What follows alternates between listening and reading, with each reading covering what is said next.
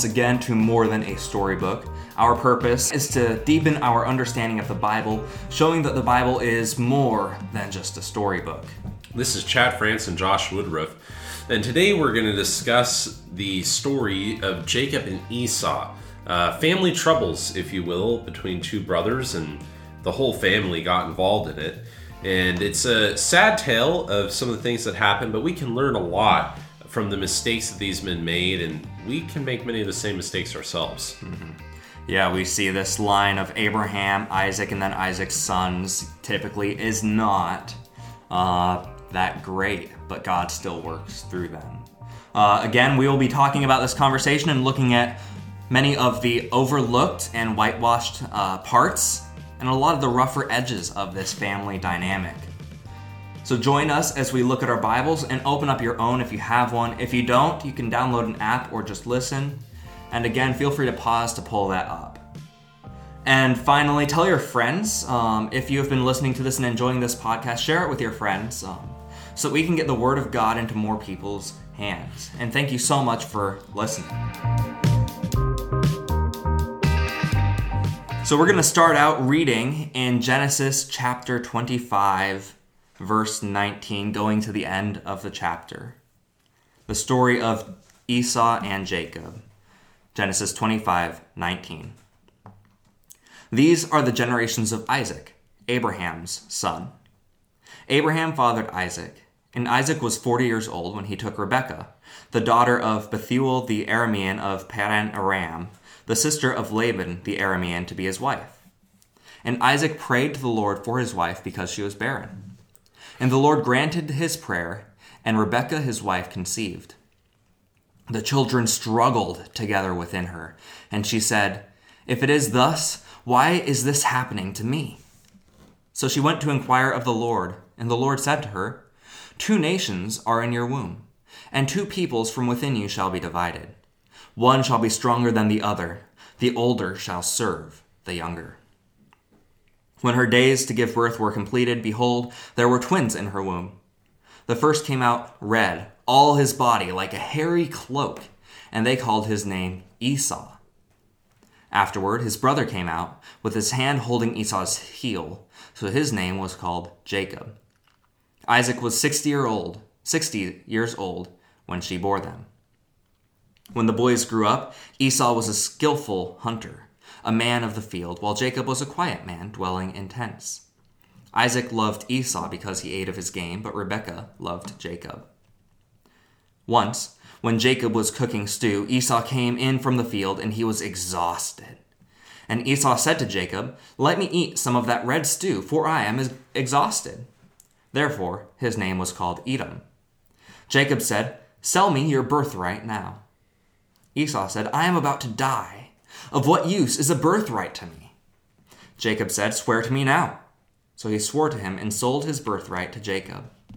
Then Jacob gave Esau bread and lentil stew, and he ate and drank and rose and went his way. Thus Esau despised his birthright.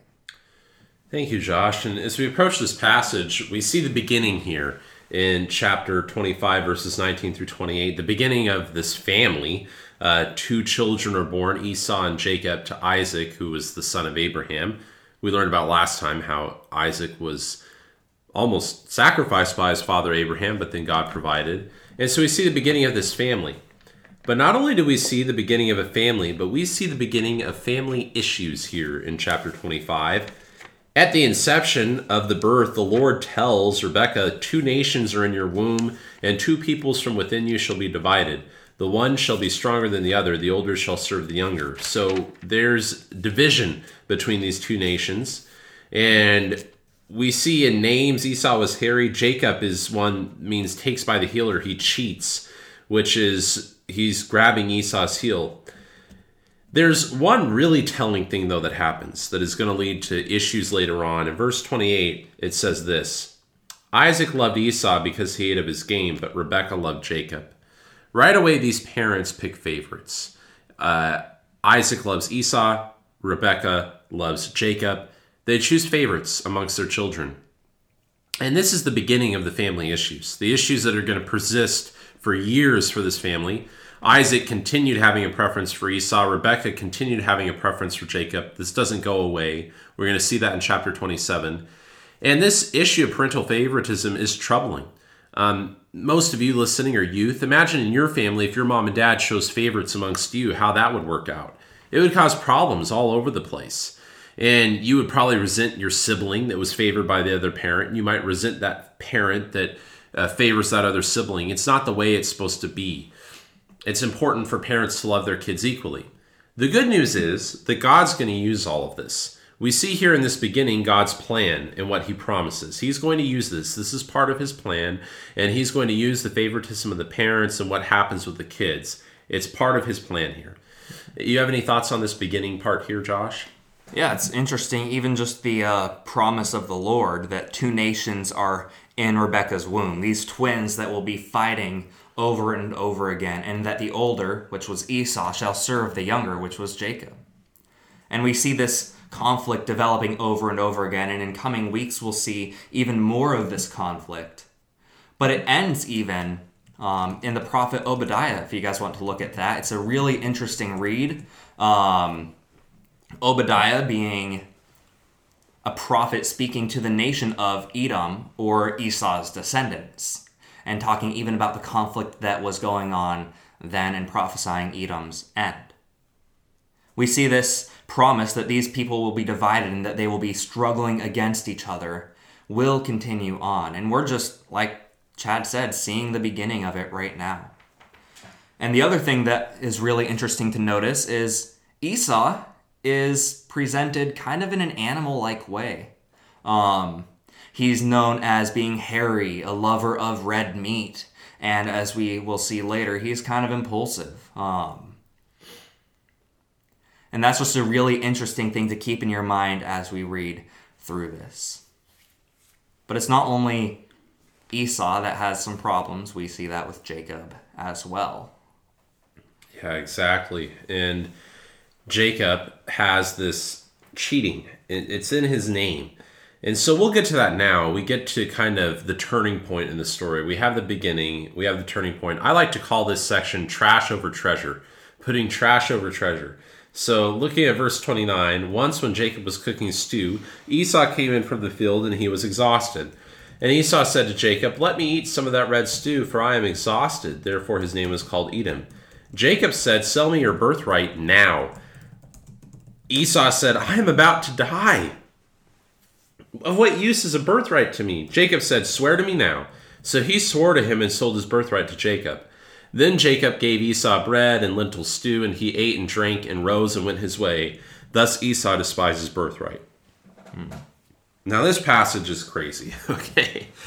First of all, we do see Jacob's name being true. He cheats his brother. If he were a truly loving younger brother, what would he do? He'd give his brother some stew. The guy had been out, in the field. He was tired. A loving brother would be like, "Here, have some stew, man. I care about you. Eat up, But no, Jacob, being a cheatful, sneaky guy, is like, here's a chance. He's like, "Hey, yeah, you can, but give me your birthright right now." A birthright, for those of you that are listening that may not be familiar with that, in ancient times, the firstborn would receive a birthright upon father's passing. Sometimes it would be given earlier, and it would be extremely advantageous financially, position-wise, property-wise. This was a big deal to give this up. And Esau, though, he is foolish. Jacob cheats him, but he's foolish. He despises his birthright. He picks a pot of stew, just a transitory passing pot of stew, over his birthright, which is far more valuable. And we see this mentioned in Hebrews chapter 12. Hebrews chapter 12 in the New Testament talks a little bit about Esau and the choice, the decision that he made here. And it says this. It says, "See to it that no one fails to obtain the grace of God, that no root of bitterness springs up and causes trouble, and by it many become defiled. That no one is sexually immoral or unholy like Esau, who sold his birthright for a single meal. For you know that afterward, when he desired to inherit the blessing, he was rejected, for he found no chance to repent, though he sought it with tears." You see, Esau, in the moment, his belly was full. He was happy. But then, as he became hungry again, as life went on, the reality sunk in of the gigantic mistake he'd made, of giving up his birthright for a single meal. A lack of self-control is what we see with Esau, and that really characterizes him in general. We'll get a little bit more to what verse 17 of Hebrews 12 mentioned of him regretting what he'd done once we get to chapter 27. But this is a major turning point. God predicted that Jacob would be on top, and now he is. He's getting the birthright. It's a sad passage. What do you have to say about this, Josh? Yeah, we could oftentimes look at this and see, oh, Jacob was the good one, Esau was the bad one, right? Esau was the one who was stupid, who gave up basically his prime spot in his inheritance for a meal. And we think, oh, good for Jacob for getting that from him. But is it really good that Jacob was able to manipulate his brother in this way? As Chad touched up upon, no, not at all. We could think, maybe Esau deserved it, but that's not how we get blessing from God. I mean, as we've been talking about with Abraham over and over and over again, right? Doing something like this, taking God's blessing into your own hand, trying to find creative ways to bring God's blessing upon you, doesn't really work out well. And we see, as we will see just in a couple of minutes, that it destroys the family because of Jacob's manipulation, probably aided by the parental favoritism that, sadly, I'm guessing some of you guys are dealing with right now. So we see both of these characters as deeply flawed, right? Deeply. And yet God, we see, will still work through them. Yeah, this is not good at all. And it doesn't shine good light on either of them. So what happens next? So what happens next is the aftermath of all this. In fact, if we go over to Genesis 27, we see a long story, which we will not read all of. We see this story where, I'll start off in verse 1 and just walk through certain parts of it. When Isaac was old and his eyes were dim so that he could not see, he called Esau his older son and said to him, "My son." And he answered, "Here I am." He said, "Behold, I am old. I do not know the day of my death. Now then, take your weapons, your quiver and your bow, and go out to the field and hunt game for me. And prepare for me delicious food, such as I love, and bring it to me, so that I may eat, that my soul may bless you before I die." Now Rebekah was listening when Isaac spoke to his son Esau. So when Esau went to the field to hunt for game and bring it, Rebekah said to her son Jacob, "I heard your father speak to your brother Esau. Bring me game and prepare for me delicious food, that I may eat it and bless you there before the Lord before I die. Now therefore, my son, obey my voice as I command you. Go to the flock and bring me 2 good young goats, so that I may prepare from them delicious food for your father, such as he loves. And you shall bring it to your father to eat, so that he may bless you before he dies." But Jacob said to Rebekah his mother, "Behold, my brother Esau is a hairy man, but I am a smooth man. Perhaps my father will feel me, and I shall seem to be mocking him and bring a curse upon myself, and not a blessing." His mother said to him, "Let your curse be on me, my son. Only obey my voice and go bring them to me." So what we see here is Isaac, once again, he loves his son Esau. He wants to bless his son Esau before he dies. And he wants Esau to receive good things once he's dead. Rebekah, though, prefers Jacob. And she wants to set things up so that Jacob gets this blessing. So what she ends up doing is she makes the food. She puts the skin of the goats on Jacob so that he feels hairy, because Isaac was blind. And so Jacob goes in, and how the story continues is Isaac doubts it a little bit that it's Esau, but he feels him, smells him, and he's like, the voice sounds like Jacob, but these are the hands of Esau. So he blesses Jacob instead of Esau. And then Esau, he was still out in the field. He comes back in the middle of chapter 27. He's hunted game, and he brings it before his father. And if you look with me at verse 31, or verse 30, we see this happening. As soon as Isaac had finished blessing Jacob, when Jacob had scarcely gone out from the presence of Isaac, his father, Esau, his brother, came in from his hunting. He also prepared delicious food and brought it to his father. And he said to his father, "Let my father arise and eat of his son's game, that he may bless me." His father, Isaac, said to him, "Who are you?" He answered, "I am your son, your firstborn Esau." Then Isaac trembled very violently and said, "Who was it then that hunted game and brought it to me, and I ate it all before you came, and I have blessed him? Yes, and he shall be blessed." As soon as Esau heard the words of his father, he cried out with an exceedingly great and bitter cry, and said to his father, "Bless me, even me also, O my father." But he said, "Your brother came deceitfully, and he has taken away your blessing." Esau said, "Is he not rightfully named Jacob? For he has cheated me these 2 times. He took away my birthright, and behold, now he has taken away my blessing." Then he said, "Have you not reserved a blessing for me?" Well, Isaac does not have a blessing for Esau. In fact, Esau in a way receives a curse of sorts in verses 39 through 40 about serving his brother. And so we see this really difficult passage, the aftermath of all the things that happened before. The parental favoritism continues, the deceitfulness of Jacob continues, and the sin of Esau has fully caught up with him, and it's tragic. Josh, what are your thoughts on this passage? Yeah, it's crazy just saying the pure manipulation by Rebekah. I mean, it almost brought chills to me reading her say, "Let your curse be on me, my son." If Isaac curses Jacob because he cheated, his mother, or Jacob's mother, says, "Yeah, that curse will be on me." Like, she hates Esau that much and loves Jacob that much that she would take this great personal risk in order to do this. I mean, I think it's pretty hilarious that Esau's so hairy that they literally take a goat and put it on Jacob, and it fools his father like, that's the appropriate amount of hairiness for my son Esau. That's just kind of ridiculous. Yeah, you smell like a dead animal. You must be Esau. Sounds about right. But yeah, this bitter rivalry is great. And not great in like, oh, this is such a good thing, but great as in so dramatic. Now, this blessing that we are talking about is more than just a, hey, I hope things go well for you. But in those days, blessings, especially ones given by fathers to sons, were typically like the last words of the father. And typically, they actually meant a lot.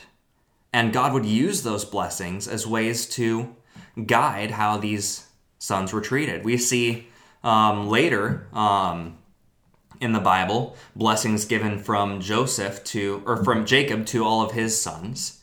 We see blessings from Abraham to Isaac. We see blessings just all around with parents giving their kids blessings, and it meant a lot. This was more than just a, hey, I wish you well, but it actually had true, deep impact on how they lived their lives and how they viewed each other. So, I mean, we look at the birthright, that was huge, the first spot in the inheritance. And now this blessing being something that is truly impactful for the rest of their lives as well, both being stolen by Jacob. And that's exactly what happens. And this is obviously God's plan from the beginning, because it was predicted and prophesied before the birth, or at the birth of Isaac and Jacob, that Esau would ultimately serve Jacob. And now we see that. Not only does Jacob have the birthright, but now he has the blessing. And within that blessing is a curse from father Isaac to Esau, that Esau will serve Jacob. This is God's plan. But someone might look at that and go, well, that's not really fair. Esau was totally, from the beginning, things were determined for him. Was that really fair that God would do this? It is fair. Look at the life of Esau. We see in Hebrews 12, he was unholy. He was a man who ultimately lacked self-control. He traded trash for treasure, giving up his birthright for a pot of stew. Not only that, he also had poor choice in women.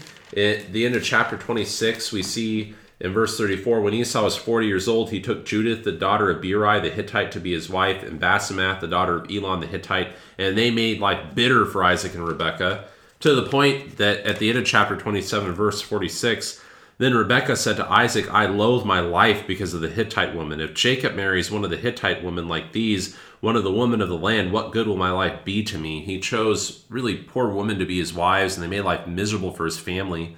His family had a pattern of marrying from their homeland and not from people of the land, which is what God desires for the people of Israel after this, for good reason.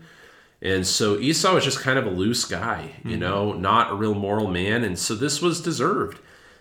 Esau, though, regretted this. And we see that in Hebrews 12. I want to focus on that really quick. Verse 17 brought this up earlier. It says there that in verse 17, "For you know that afterward, when he desired to inherit the blessing, he was rejected, for he found no chance to repent, though he sought it with tears." I think we all can relate to that. When we sin, and our sin catches up with us, and there's consequences for it, we regret it. But we have to deal with those consequences. We can't turn them away. It is what it is. God forgives those of us that come with confession and repentance, but that doesn't mean the consequences of what we've done are gone. If you murder someone, say you get saved and you're repentant, that doesn't mean that your jail sentence is going to go away. You know, Esau finds that out the hard way here and has to deal with the consequences of his sin. And I think it's a valuable lesson for us that our sin does catch up with us. Mm-hmm. Jacob, too. We haven't seen it yet, but his manipulation, his cheating, is it going to catch up with him? He's going to get a taste of his own medicine. Yeah. And we'll see that next time. That'll be a fun and crazy story. But more on Esau. I mean, the stuff that happened here, the impulsiveness and the manipulation had true lasting impact. Because even after he married these two really ungodly women from an ungodly people group, he saw that it displeased his parents and he thought, I'm going to do that more. My parents didn't treat me well, so I'm going to mistreat them even more. So he married another woman from an ungodly people. Actually, someone from the family of his uncle, Ishmael, Abraham's son, the son who God did not choose, the son who Abraham had out of faith of God. And he continues to provide that. But we see even just kind of as a extension of the curse in Genesis 27:40 on Esau, which that curse says, "By your sword you shall live and you shall serve your brother." Obadiah, the book of the Bible on Esau and Jacob and their situation, continues that and says in Obadiah verse 10, "Because of the violence done to your brother Jacob, shame shall cover you, Esau, and Esau shall be cut off forever." On the day that Esau stood aloof, on the day that strangers carried off Jacob's wealth and foreigners entered his gates, you were like one of them. The house of Jacob, in verse 18, shall be a fire, and the house of Joseph a flame, but the house of Esau shall be stubble. That this promise continues on way further than just Jacob and Esau's relationship now. But this curse goes on because of how Esau acted for much longer. And that is such a warning to us. And I think as we move on to the conclusion, right, we can take countless warnings from this passage. And what are some of those, Chad, as we close up? Yeah, I think the first one is the importance of self-control and not putting things that are trash over treasure. Esau learned the hard way that putting something temporal like a bowl of soup over his birthright was foolish. But we do that all the time. Especially if you're someone that claims to be a Christian, you have the greatest inheritance, a much greater blessing and birthright than Esau. As a Christian, you have been given the gift of eternal life, an eternal relationship with God. But you know what happens? So many times we see little worldly pleasures floating around, and we'll disobey God. We'll scorn our inheritance and go after that sin. And that's a tragedy. And we can only expect, like Esau experienced, consequences when we do that. God will forgive us as we confess and repent, but it's going to cause problems in our relationship with the Lord, our daily life. And so to me, that's a great lesson for us from this passage, is the importance of not doing that. Yeah, and I'm going to say something here that might make people mad at me, choosing trash over treasure. The Bible tells us that we should not forsake meeting together, right? Especially for temporal things. In a way, we should not miss church for temporal reasons. But something that I have seen over and over again, especially when I was growing up and when I was in youth group, were people skipping out on church and youth group because of sports or other activities. They would come, instead of going to church, they would go to away baseball games. Instead of going to youth group, they would be at football practice. Now, sports are great, don't get me wrong. I'm a huge sports fan. But where's the priority? Are you choosing sports, something that is temporal, over the eternal relationships that you will build with other believers? Where's your self-control? And I know this could strike a chord and make people pretty mad, but who are you prioritizing? God or athletics? Who are you prioritizing? God or video games? Which, again, I like video games, so no shame here. But where does your priority lie? Are you putting trash over treasure? The other thing that I see when I look at this is God works through sinful people. Was Jacob innocent? No. No, by no means. He was really a pretty terrible person. And yet God still worked through him. And as we've talked about before, that's an amazing encouragement for us, right? Because am I innocent? No. Ouch. Yeah, no, I'm not innocent. And yet God can still work through me. Chad is not innocent. Ouch. Payback. Yeah. And yet God still works through him. If you mess up, if you cheat someone on something that they deserve, God can still work through you if you turn to him. God can still grow you like he grew Abraham. Like we'll see, he will grow Jacob. God can work through sinful people, through messed up people, which, oh my goodness, are we messed up too? Yes, we are, and that is so encouraging. That God doesn't just throw us aside when we mess up, but God, like a good father, opens his arms and says, "Come to me, and I will be with you still." Anything else, Chad? Another thing that I think of is the importance of treating your family the right way. You know, Jacob was not loving toward Esau, nor was Esau toward Jacob. And the parents making the mistake of choosing favorites, you know, we need to love our family members. We need to treat them the way we want to be treated. Jacob wouldn't give his brother a pot of stew when his brother was starving. You know, that shows just an extreme lack of love and manipulating him the way that he did. And so I think it's really important that we evaluate how we're treating those around us. It's really easy for us to get comfortable with family and not treat them in a loving manner, but we need to treat them in an honorable, loving way.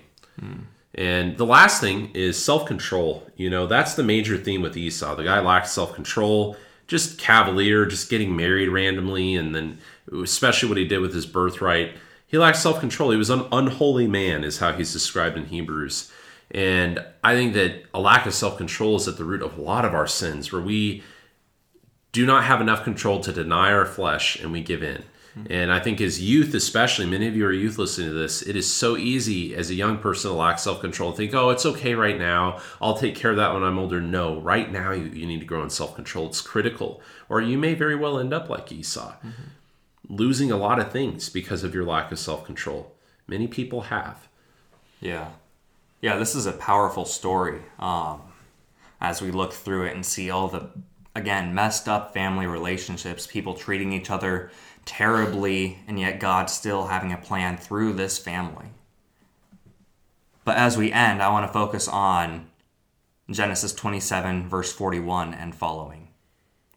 Verse 41, after all of this happens, because this is not the end of the story, it says, "Now Esau hated Jacob because of the blessing which his father had blessed him. And Esau said to himself, 'The days of mourning for my father are approaching.